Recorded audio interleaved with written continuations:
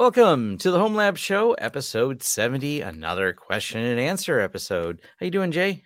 I'm doing well. How are you? Great.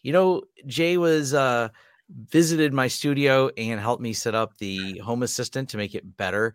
I had been dragging my feet on it, so thank you, Jay, for that. And it only encouraged me that at some point in time, we should probably do more Home Assistant stuff because, man, does it have a happy place in the Home Lab.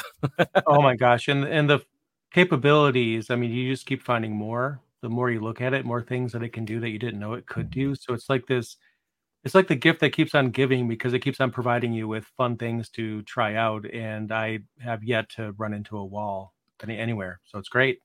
Yeah, it's really interesting because I've now integrated everything from thermostat to more devices and a one-click button that turns on my whole studio, all the relays and lights for my studio.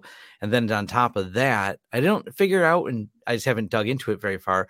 I did figure out that it will connect to Synology, specifically Synology Surveillance Station. And I'm still working on what can be triggered from what happens in Synology's Surveillance Station. But either way, now I have like one page where I can see everything. It's just really neat. They just keep adding more and more stuff to it. And it's all runs on a Raspberry Pi. It's like so, low energy, relatively low cost. I know depending on when you're listening to this, Raspberry Pis are, well, in short supply, therefore at a higher cost, Right. but they'll come back to normal, I hope, at some point as the supply chain catches up. Until that time, let's thank a sponsor of this episode, and that is Linode. It is a great place to run many of the projects we talk about here on Home Lab, and we're going to be talking about Linode a little bit today because one of the questions is about Linode and services and things we talk about on the show. And our recommendation from Linode isn't just because they are paying us, as we say they are a sponsor show, but because we actually like the product. And we're going to talk a little bit about that, of just good companies to, use services because, well, as much as this is a Home Lab show, we do have some external reliance on things and the occasional external need for things, which is why we have Linode as a sponsor. We have an offer code if you'd like to get started with them down in the links below. So Linode / I think it's the Home Lab show. Click the link down in the description for that. And thank you for being a sponsor of Linode. Absolutely. And I just want to mention, like, Linode is, if nothing else, I mean, it's many things. It's great, but it's also the best DMZ. Like, just put your public facing stuff in Linode and this, Yeah. your infrastructure, just keep it away from the public, but the things that need to be in reach of the public, just put it out there in their data center. So your data center is completely separate. Yep. All right. I guess I could jump on this first one, and it's about the Intel NUC and a single drive running Proxmox, but should they set up ZFS on it? And my general answer is going to be no. Right. I mean, a single ZFS drive, great. ZFS is awesome, but the awesomeness of ZFS really comes into play when you have more than one drive. But yes, you can install ZFS on a single drive. Yes, it will work, and it's probably it's not any terrible idea. I don't see anything really bad coming from it, but is it going to really offer you any resiliency and redundancy? Well, those features like BitRot rely on having multiple copies and across multiple drives.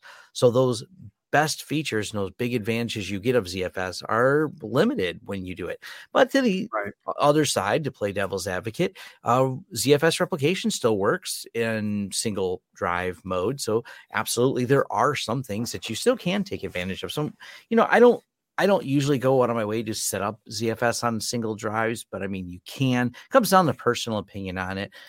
You still have ZFS caching on there, so you're going to sacrifice some amount of RAM, which can be used to cache things on a drive. So it's not, there's another advantage you have towards it. I guess it just comes down to personal preference on there. I've never really had the personal preference when I'm setting up a single drive, even though it's becoming more available in Linux to build it all on ZFS. Generally, I do it for, your RAID array installations, but if you want to go there, you want to do it, have at it, go ahead. It's not like you're going to have a failing file system. It does functionally work on single drive. You just lose all those multi-drive advantages you get from it.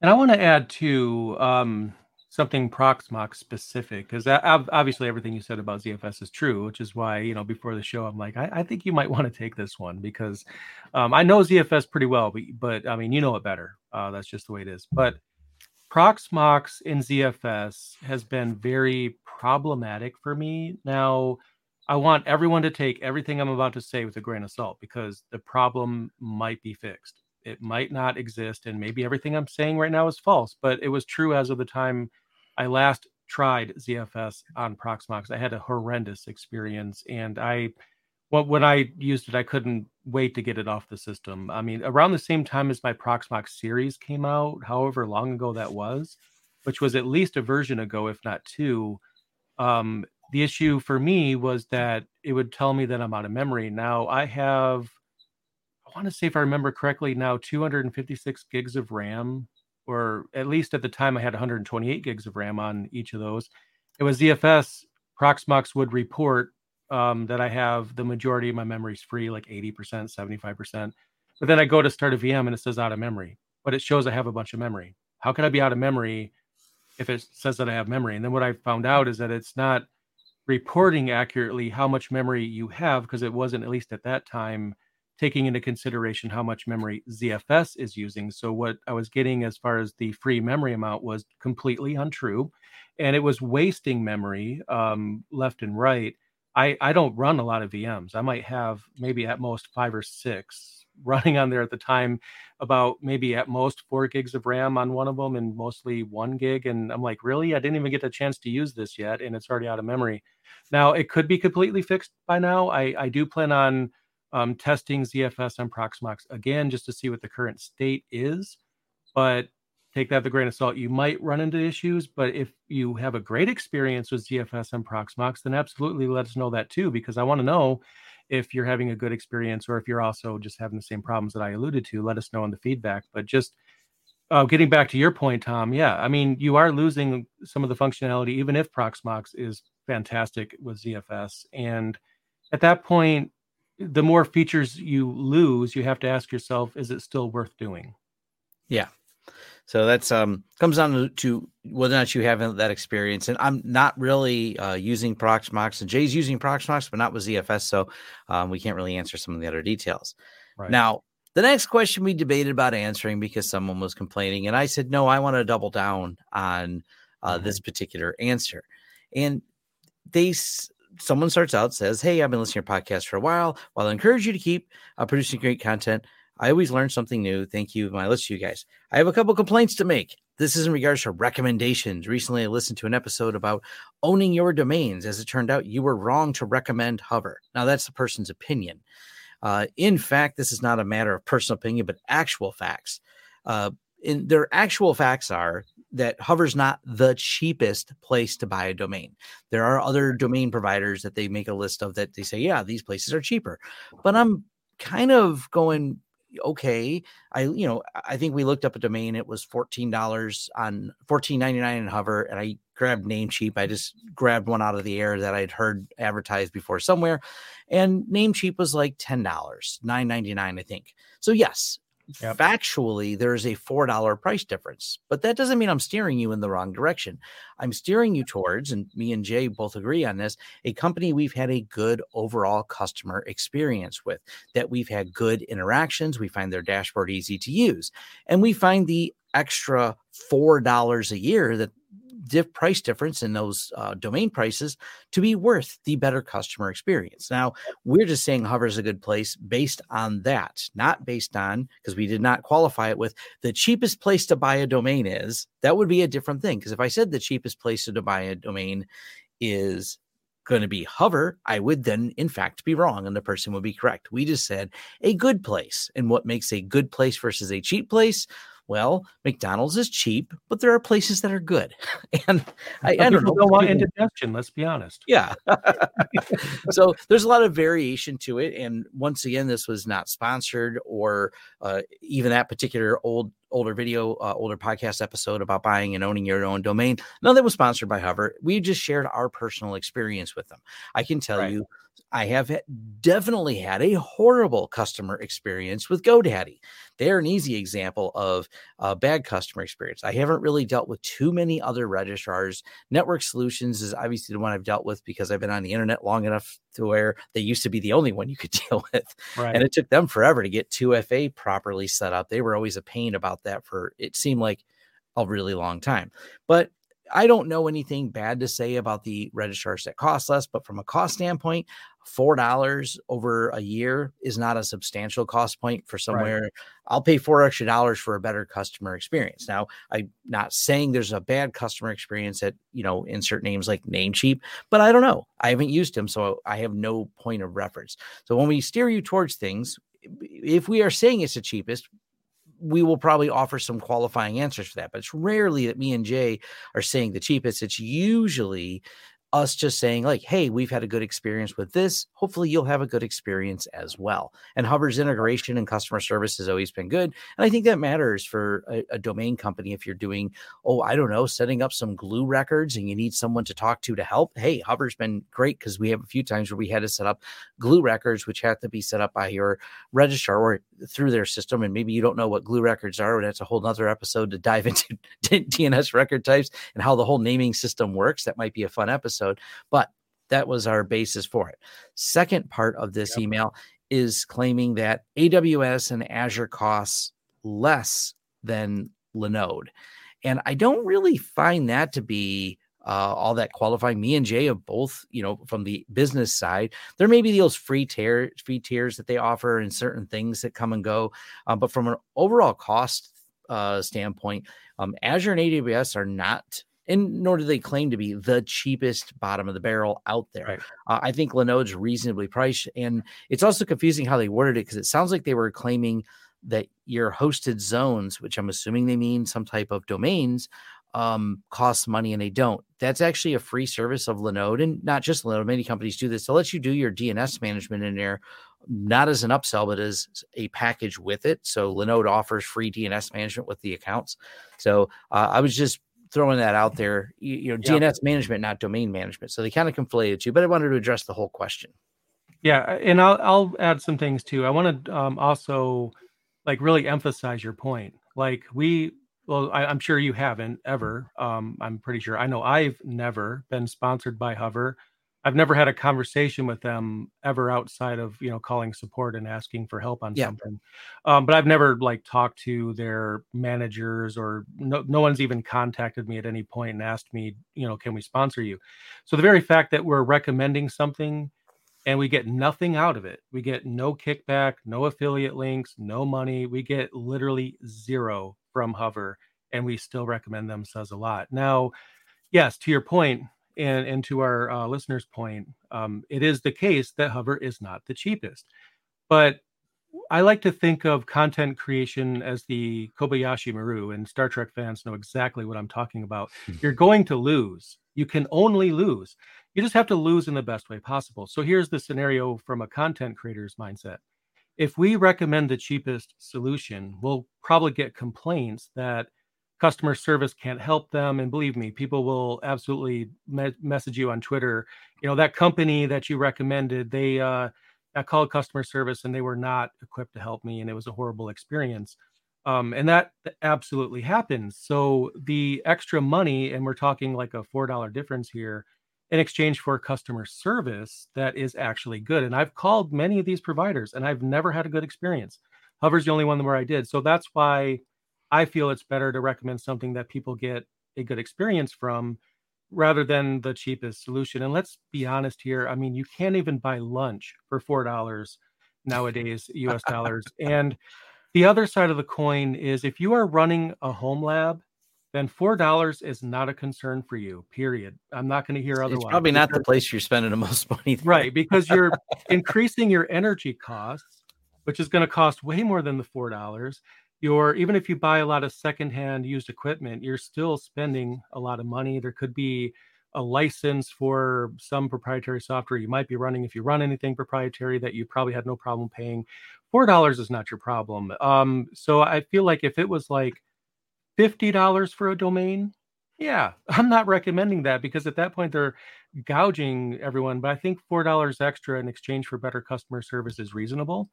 But then the second part of the question about AWS and Azure, there's no scenario where Linode is more expensive.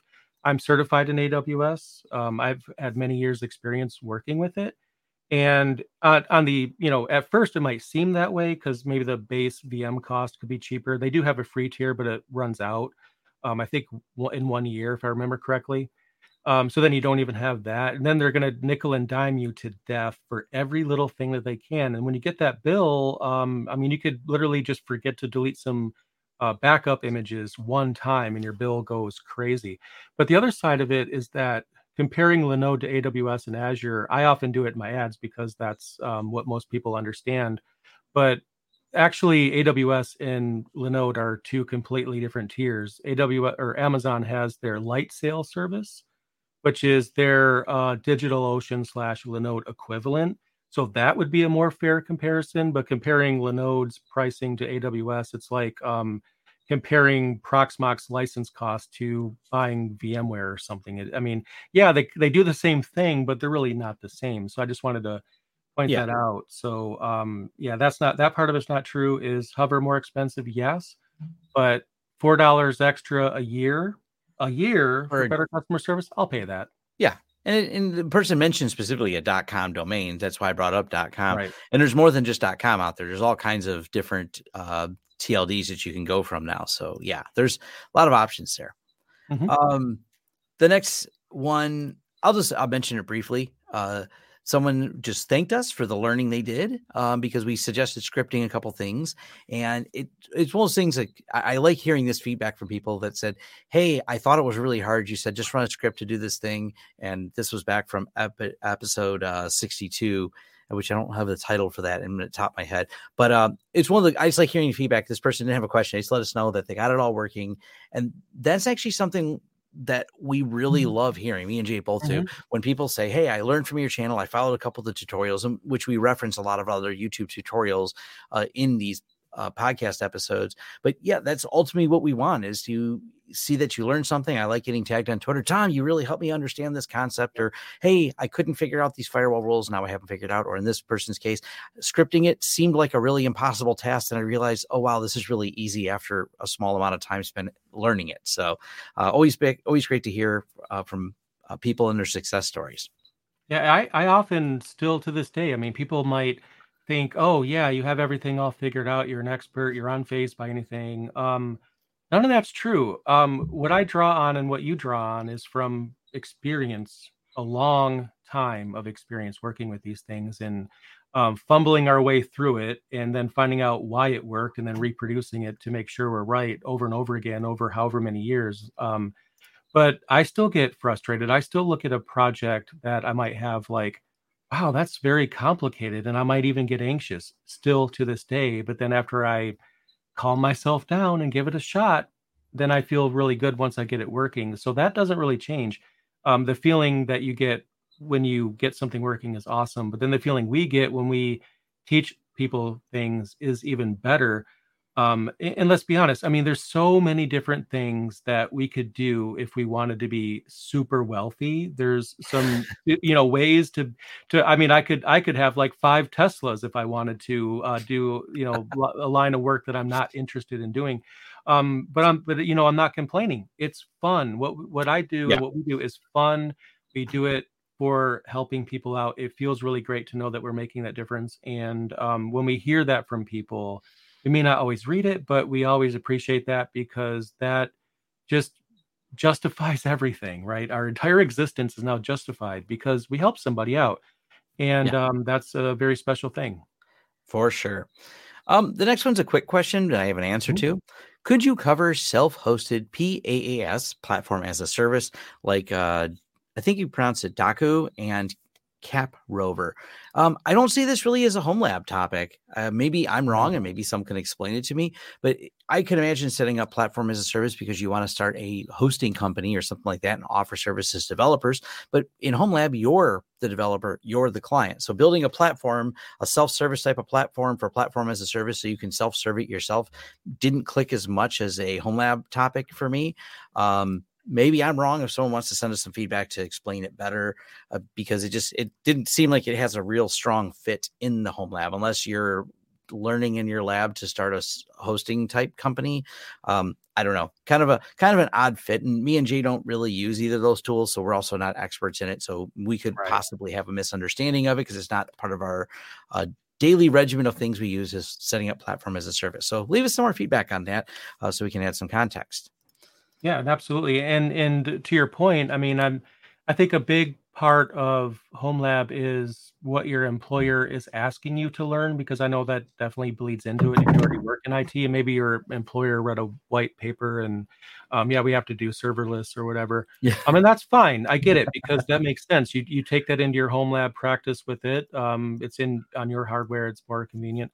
But at the end of the day, I would say the majority of the audience for Home Lab, we run things ourselves, and when we have a solution that takes servers out of the equation, that is an abstraction, that does bleed into Home Lab. But generally speaking, the people that like to self-host their own things are also not the same people that are trying to have a serverless environment. They're having servers installed. I know there's other use cases for it too, so like Tom said, just let us know if there's an easy or like obvious use case for this in Home Lab, because I feel like there's going to be a few people that are very strongly in favor of us talking about this. But also keep in mind, we if only like 5 or 6 people or even just 100 people like it, and the majority doesn't, then honestly most people just won't be into it and it might not get a lot of traction in the audience. So there's also that.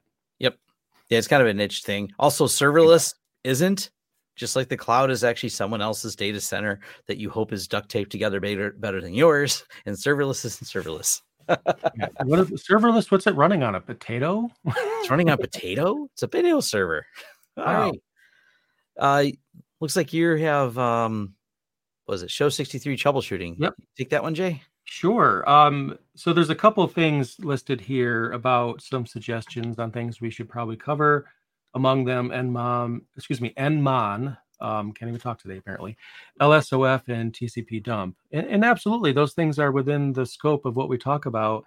But also keep in mind that I do borrow ideas from this same list of feedback for my own YouTube channel. So how to say I'm doing a video on LSOF without saying I'm doing a video on LSOF, and maybe the others too. So I took the feedback just to mention, yeah, I think those topics will at least be a great idea for the YouTube channel. Would they make an episode in and of themselves? Probably not, but we could also put them in with other utilities. If we want to cover additional ones, then we could probably add these to the list. So yeah, the feedback has been received and we may even do something about it. Yeah, there's so many great utilities and different ways to implement them. And there's not a single true answer because, well, it just seems like this is the nature of open source and the Linux world, where someone had a utility that did a thing, and we covered a bunch of those in your utilities episode and troubleshooting. But then there's also someone else who goes, you know what? It doesn't do the one thing I need, so let me build an almost similar tool that has most of the functionality, but also does that extra thing that fits the use case. And there's no right or wrong answer. It kind of comes to how you want to come to the conclusion, or how you're piping that output into something else to feed a different script, a different project you have going on. So it offers me and Jay a lot of opportunity to cover a lot of different ways to accomplish things. And sometimes, I'll just plug a few things since I think it naturally goes in there. Like I can get a recommendation to cover something, and then maybe it'll happen right away. Maybe it's not a fit and I don't cover it, or maybe it does happen and it takes years to get to it. But I always get to everything eventually. And so I'll just make the announcement. I'm actually in the final stages of creating an eGPU, external GPU primer on the channel. And the video is literally 90-something% done. And it might even show up this week, even as soon as tomorrow or next week at the latest. That'll tell you everything you wanted to know about external GPUs. And I'm pretty sure that came in as a recommendation at one point, probably a YouTube comment, but I get to it eventually. So be on the lookout for that. So, and that was probably most likely suggestion that came in from someone, and it's going to turn into a video. So it happens. All right. Let's see. I loved your recent episode on Tailscale. At one point, do you recommend how Tailscale gateway could be created? So all nodes on the LAN could access the nodes on the other side of the Tailscale. Would love to see a walkthrough. I'm not really clear on what they're asking, because I have several video tutorials already on Tailscale, but Tailscale already does that, where all the nodes talk to each other. That's the default nature of Tailscale, is as you add nodes, it bridges the connectivity to each of the other nodes. Also, if you don't create any ACL rules, it allows all connectivity. You have to restrict them if you need to with ACL rules. Like if you want to limit the way the devices talk to each other, maybe they're referring to an exit node, but that's also just a allow. I covered this in pfSense because I thought pfSense makes an easy, obvious answer for building an exit node.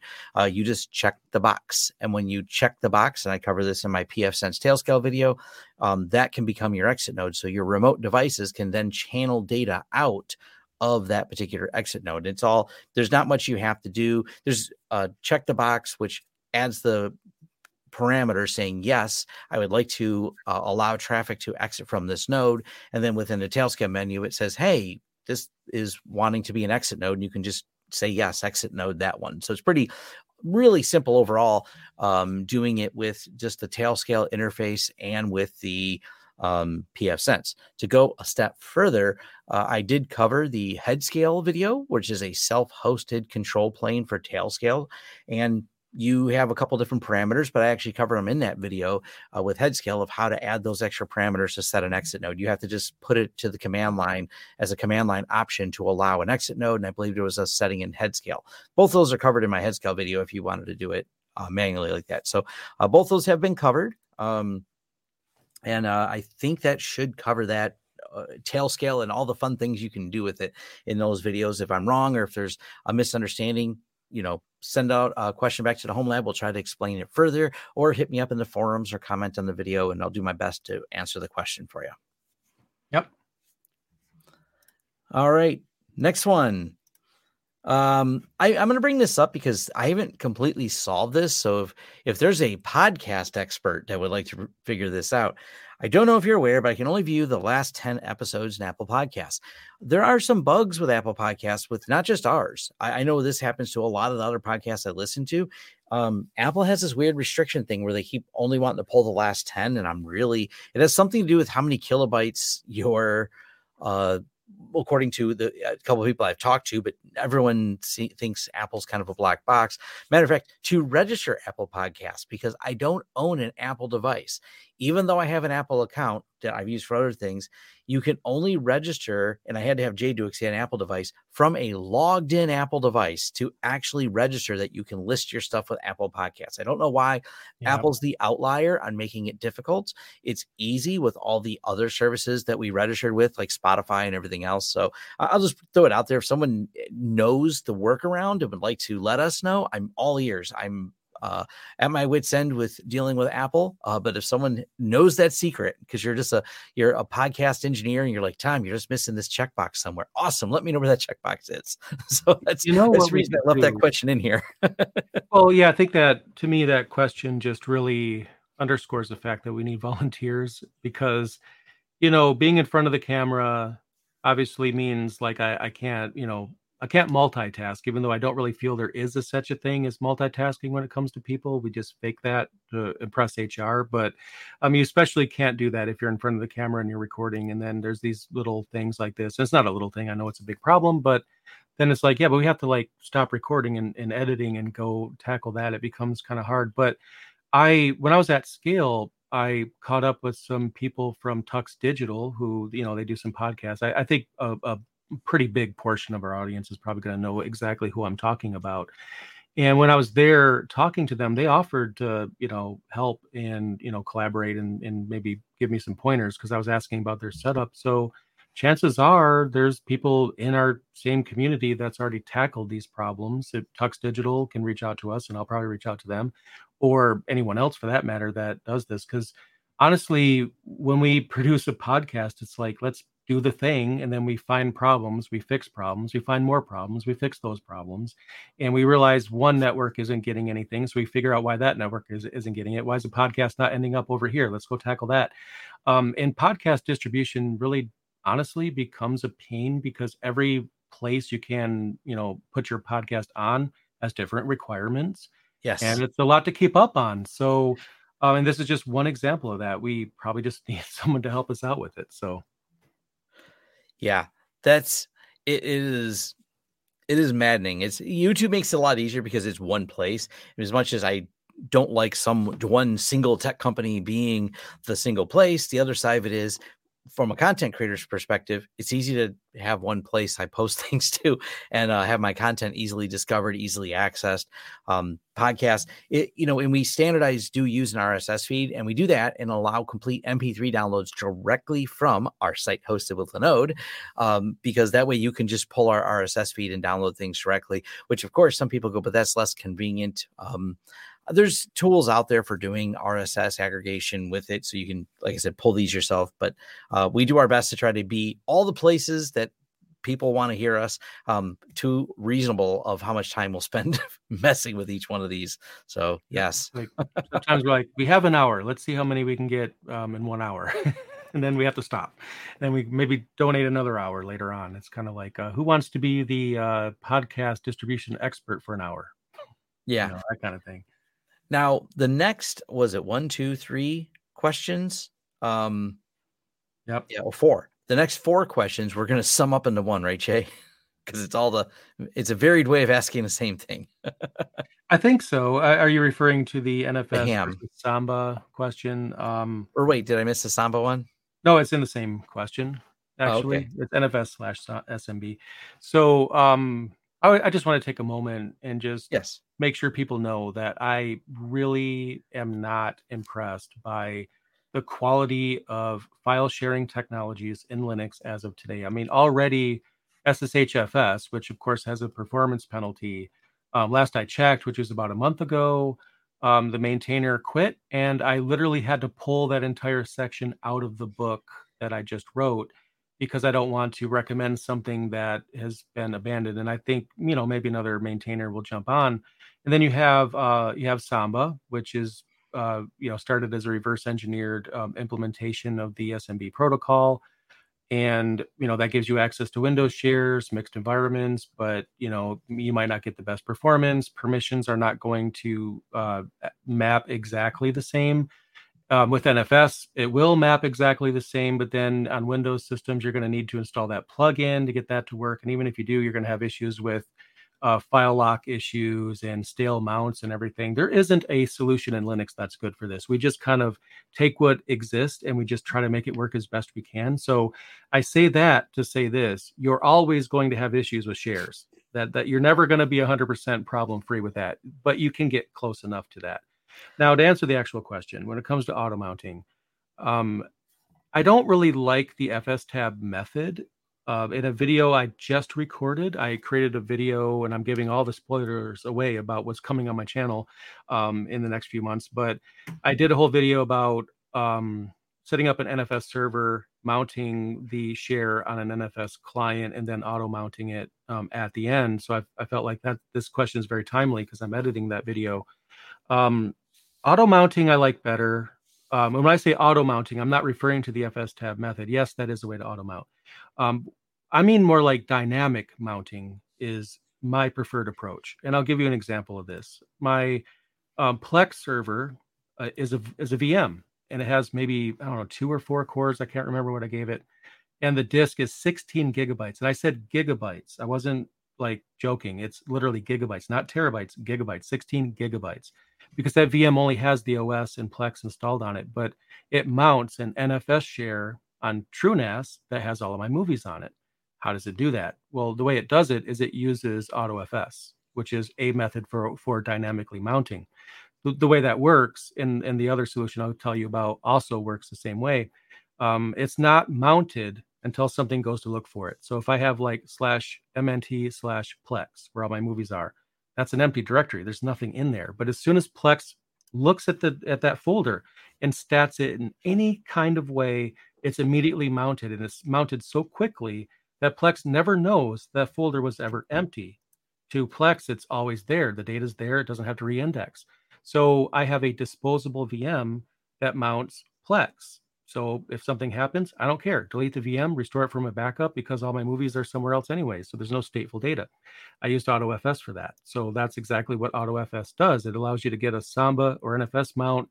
You don't have to put it in FSTab. You can, but you don't have to.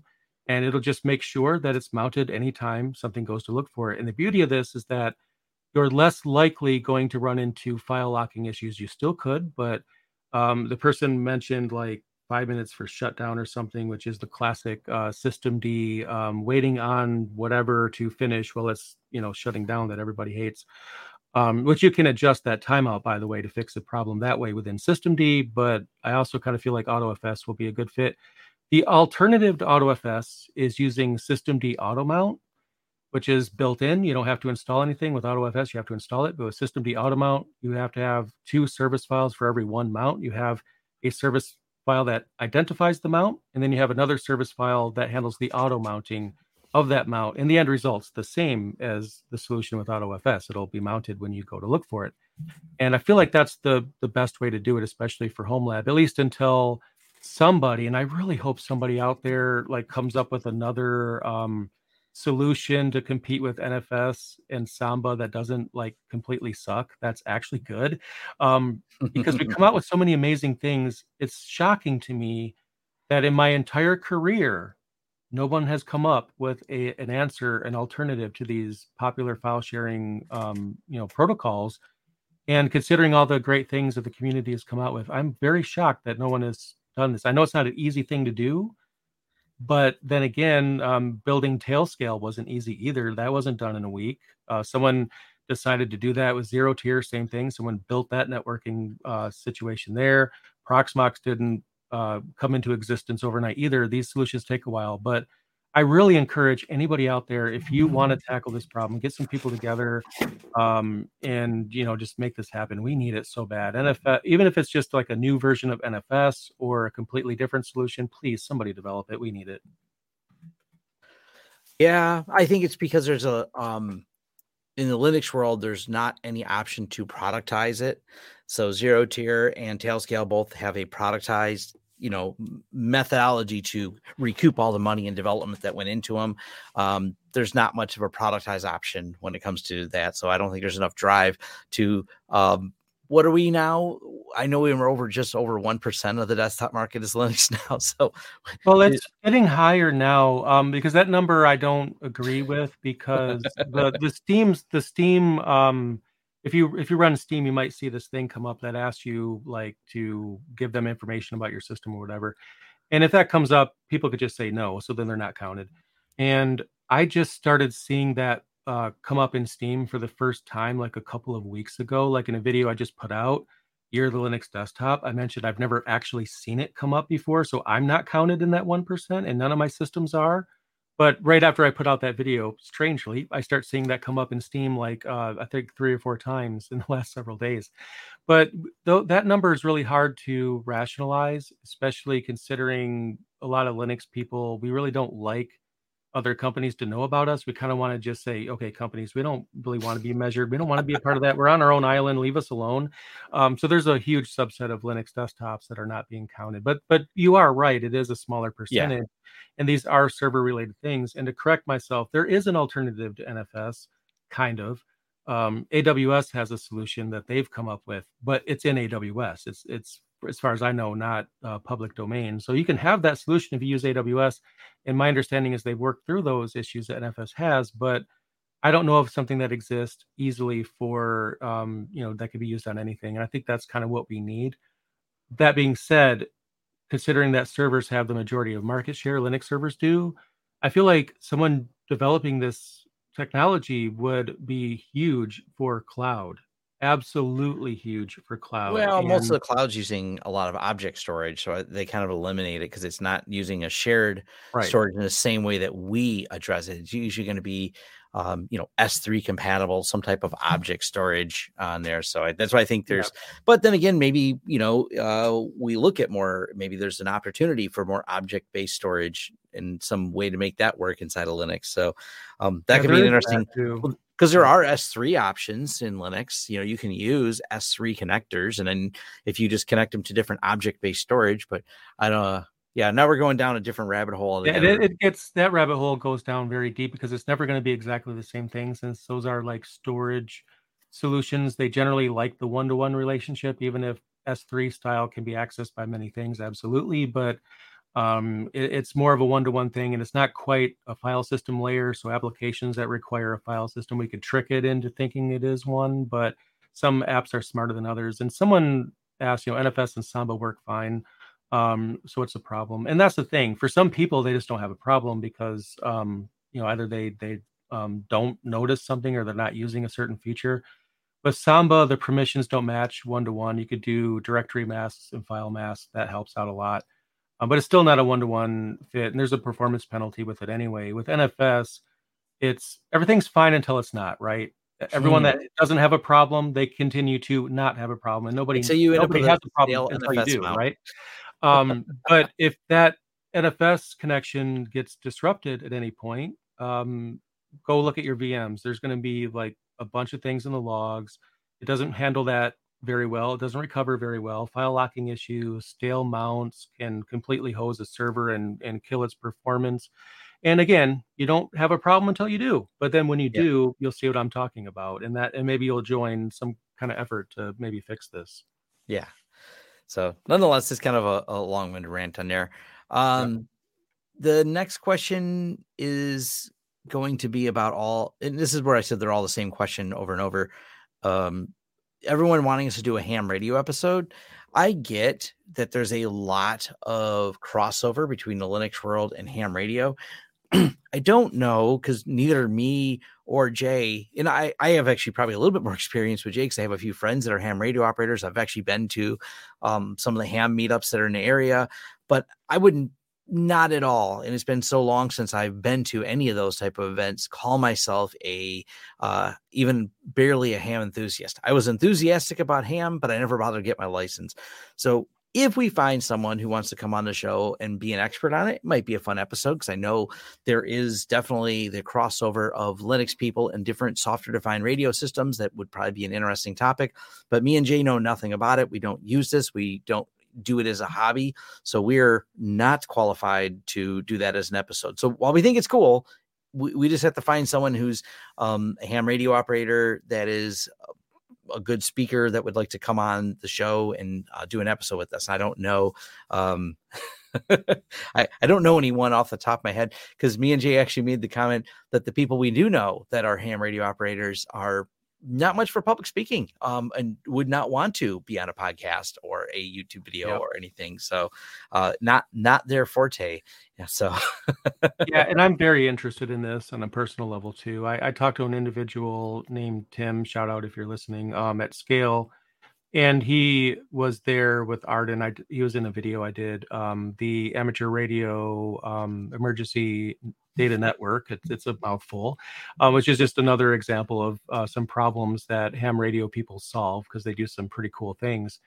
What I've noticed is that there is the overlap. I think it's 50-50. I think every talk I've ever done, there's always a handful of ham radio people within the audience. So it's definitely there.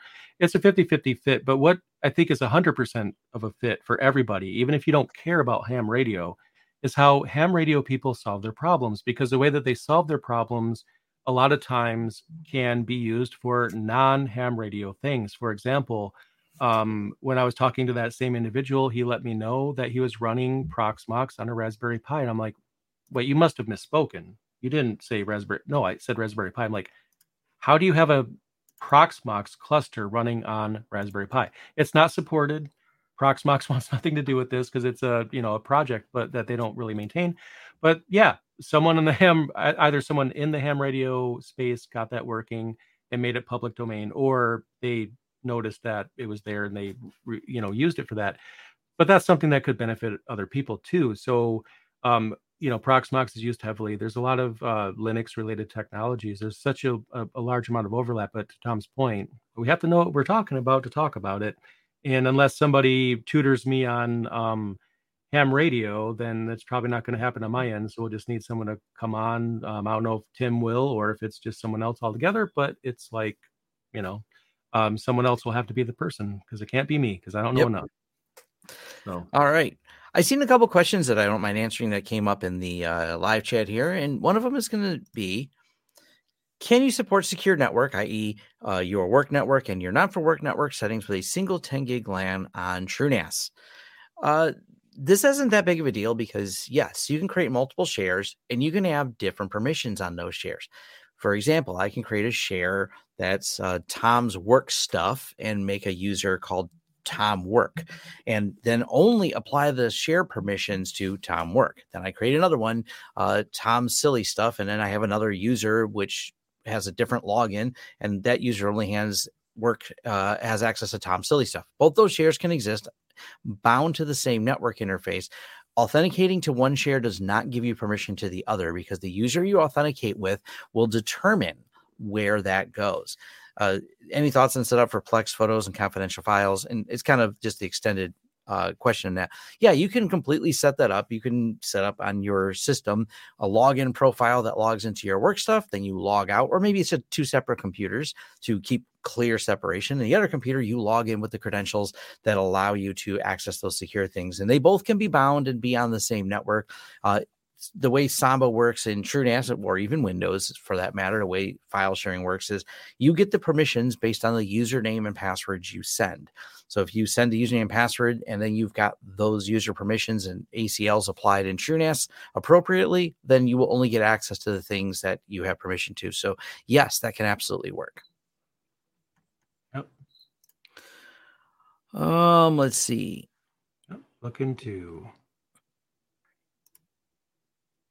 Talk about surprise. So people are being surprised that someone would like to talk on ham radio but doesn't like to talk in person.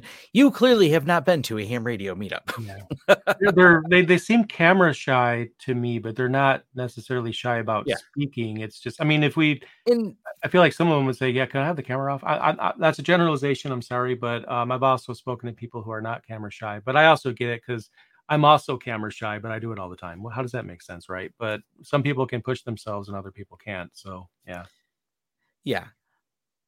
Someone also mentioned, I'll throw it. I haven't used it, but I've heard a few people mention it. Maybe sometime if I have the time, I'll dig into it. NetMaker is an open source self-hosted Tailscale zero-tier alternative. It's a little different than that of how NetMaker works, but it's a cool project. It's not one I've dove into, but I've heard a few people mention and talk about it. I don't know anything bad about it. Don't know anything good other than what commenters have said about it. So it looks pretty neat if you want to check that one out. ZenArmor is a option. I believe it's made by Sunny Valley Networks, if I'm not mistaken. ZenArmor is an option for pfSense to add some filtering. I've looked at it. I don't really feel, and I don't like modifying my pfSense from, by adding third-party packages into it until they've gone through some rigorous testing. And so I don't really have an interest in testing that. I think you can use it with OpenSense. So if you wanted to test out how well that plugin worked, I'm pretty sure they have an option for OpenSense. I don't know what you get for the free tier, but I think they have a free and paid tier of that. So it's something neat to play around with. Mm-hmm. And what was the other? There's one more question rolling up on there. No, I think that was most of them there. So looks that way. Have we discussed Harvester versus Rancher? I don't think we've dove into those, and I seen someone else ask about Kubernetes. Techno Tim has a great channel dedicated to those topics with a lot of focus and a lot of tutorials on them. So that's definitely a good channel to dive into on there. Yeah, and not only that, I mean, yeah, I also second that because that channel is freaking awesome. But in addition to that, I am also editing a Kubernetes video where Proxmox is going to be what I set up the cluster on. So it's literally going to be another Proxmox video, Proxmox Kubernetes. I don't know what I'm going to call it yet. That's in the editing queue as well. So if anyone's interested, that's not going to help you with the Rancher thing. Sometimes I feel like I do things manually to a fault. And there's nothing wrong with that because you learn more, but sometimes people might want to use something like that. And that's something I should probably cover as well. But in the meantime, check out Techno Tim's channel for sure. And the content that he has, which will keep you going until I have something of my own. And his is probably going to be better anyway, who knows? But either way, the community has your back. We have content. So we will continue to make content. So continue to digest it. And yeah. Yeah, I really love someone posted. They said before there were hackers, there were hams. Yes, the ham radio people are definitely of the same culture. I love their passion too. I mean, they just really love what they do and they make a difference. And we were talking, wasn't it yesterday, about how they help the community and they get involved when they're needed. It's like, I've been training for this, and then working with law enforcement and everything. It's just so fun. Yeah, there's some really, I have some friends that are into it. They definitely, one of my first introductions in some of the ham stuff was one of my friends in the 90s that had his, I believe it's called Slow Scan TV license. It was the ability to do broadcast TV over ham radio. So really, really cool. Someone says, curious of our perspective, Harvester. And because me and Jay don't use Harvester or Rancher, as we said, doing things manually, just like Jay said, doing things manually is where we dive the most on learning. So because we're not using a lot of these automation tools, we don't have a lot of opinions on them. Yeah, not only that, what's really challenging is that the best way to produce content that I've found is you start at the beginner level. And then when you do an advanced video, maybe covering, one of those solutions, you could always say, I have another way of doing it, or a entry level video to check out first. It allows me to skip repeating the things. But then it's like, there's no limit to how many things at the beginner level you can cover. It is time for me to go after this Proxmox Kubernetes video is done, to go back around and then talk about the more advanced ways and the alternative ways, separate from Kubernetes, to kind of make that come full circle. And sometimes I have to remind myself, like, if I keep doing videos on beginner stuff, and that's why lately I've been doing a lot more deep dive videos, like that eGPU one, for example. So I think that's going to happen on the channel. I just don't know when. I know I'll cover it at least. I don't know about you, but I just can't tell you when it's going to be, but it's on the radar for sure. Yeah. And like you said at the beginning, there's probably some opportunities for us to cover some more of the IoT and sensor devices. As I'm slowly learning more about them, and Jay has a few of them out there. There's a lot. Like right now in front of me is one of these air gradient devices, and it's I want to pretty get neat. one of those for sure. Yeah, it's if you look up Jeff Geerling's done a video on it and a big DIY of how to even import the data. He has a whole GitHub on how to get the data from Air Gradient to Grafana. And it's kind of a DIY kit where you put some sensors together and a pretty simple Arduino setup. You program it, get it set up on your network over Wi-Fi, and it will measure things like how many particles per million. It will measure CO2 levels, and then you can track that over time. So if you type in like Jeff Geerling air quality, he's got a whole breakdown video from a year ago on it. And I've got one now because I'm doing some testing with it myself. So there's a lot of fun things that I think are really aligned with the Home Lab. And this one's aligned both with Home Lab and quality of life. When I started the podcast, because there's a door behind me and I closed it, the CO2 levels were hovering right around 500.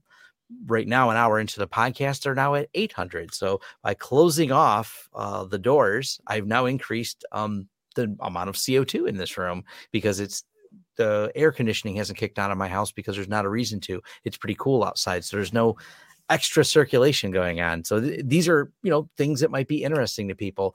Jeff covers that well in his topic, talking about the CO2 levels reaching not dangerous, but certainly higher levels in his studio where he records. So I think it's going to be a fun topic that me and Jay will wander into, because it directly relates to Home Lab, and of course can be expanded out to if you run places where industrial sensors are, they work a lot on the same principles. Yeah, I want to check that out. Another thing on my radar too is implementing power monitoring, which I've already done, but there's one thing I haven't implemented it on, and that's the actual, box, the actual, why am I blanking on the name of that box? Anyway, the circuits. So there's a way to hook into that and see monitor power usage by circuit as well, which I also want to do. Yes. And Jeff's coverage is at jeffgeerling.com/tags/CO2. As of the time we're recording, it's most recent video on that. But if he comes out with another one, it might, with the same tag, it might change. But there's just so many really cool things you could do with Home Lab, and these are things that you might not really think about it otherwise, but these are important things. Yep, absolutely. All right. Well, I think we've ran through all the questions. If you go to thehomelab.show/feedback, that's where you can fill out questions that goes to our forum. So we love hearing from you. And if it's just say, hey, I got something working, suggestions for shows, questions we can answer on these Q&A episodes that we do, about once a month right now, depending on how many questions come in. And we love, like I said, love hearing all the feedback one way or another, good, bad, or telling us that $4 more means Hover's a bad service. Hey, we're willing to address them. We're not trying to hide from anyone. But $4 fewer in your pocket also means $4 fewer for like a crummy fast food restaurant that's just going to give you indigestion anyway. So we might even be doing you a favor. Yeah, absolutely. So always, we don't mind being called on our stuff. If we're wrong about something, let us know. That's always a fun feedback thing. Yep, sure.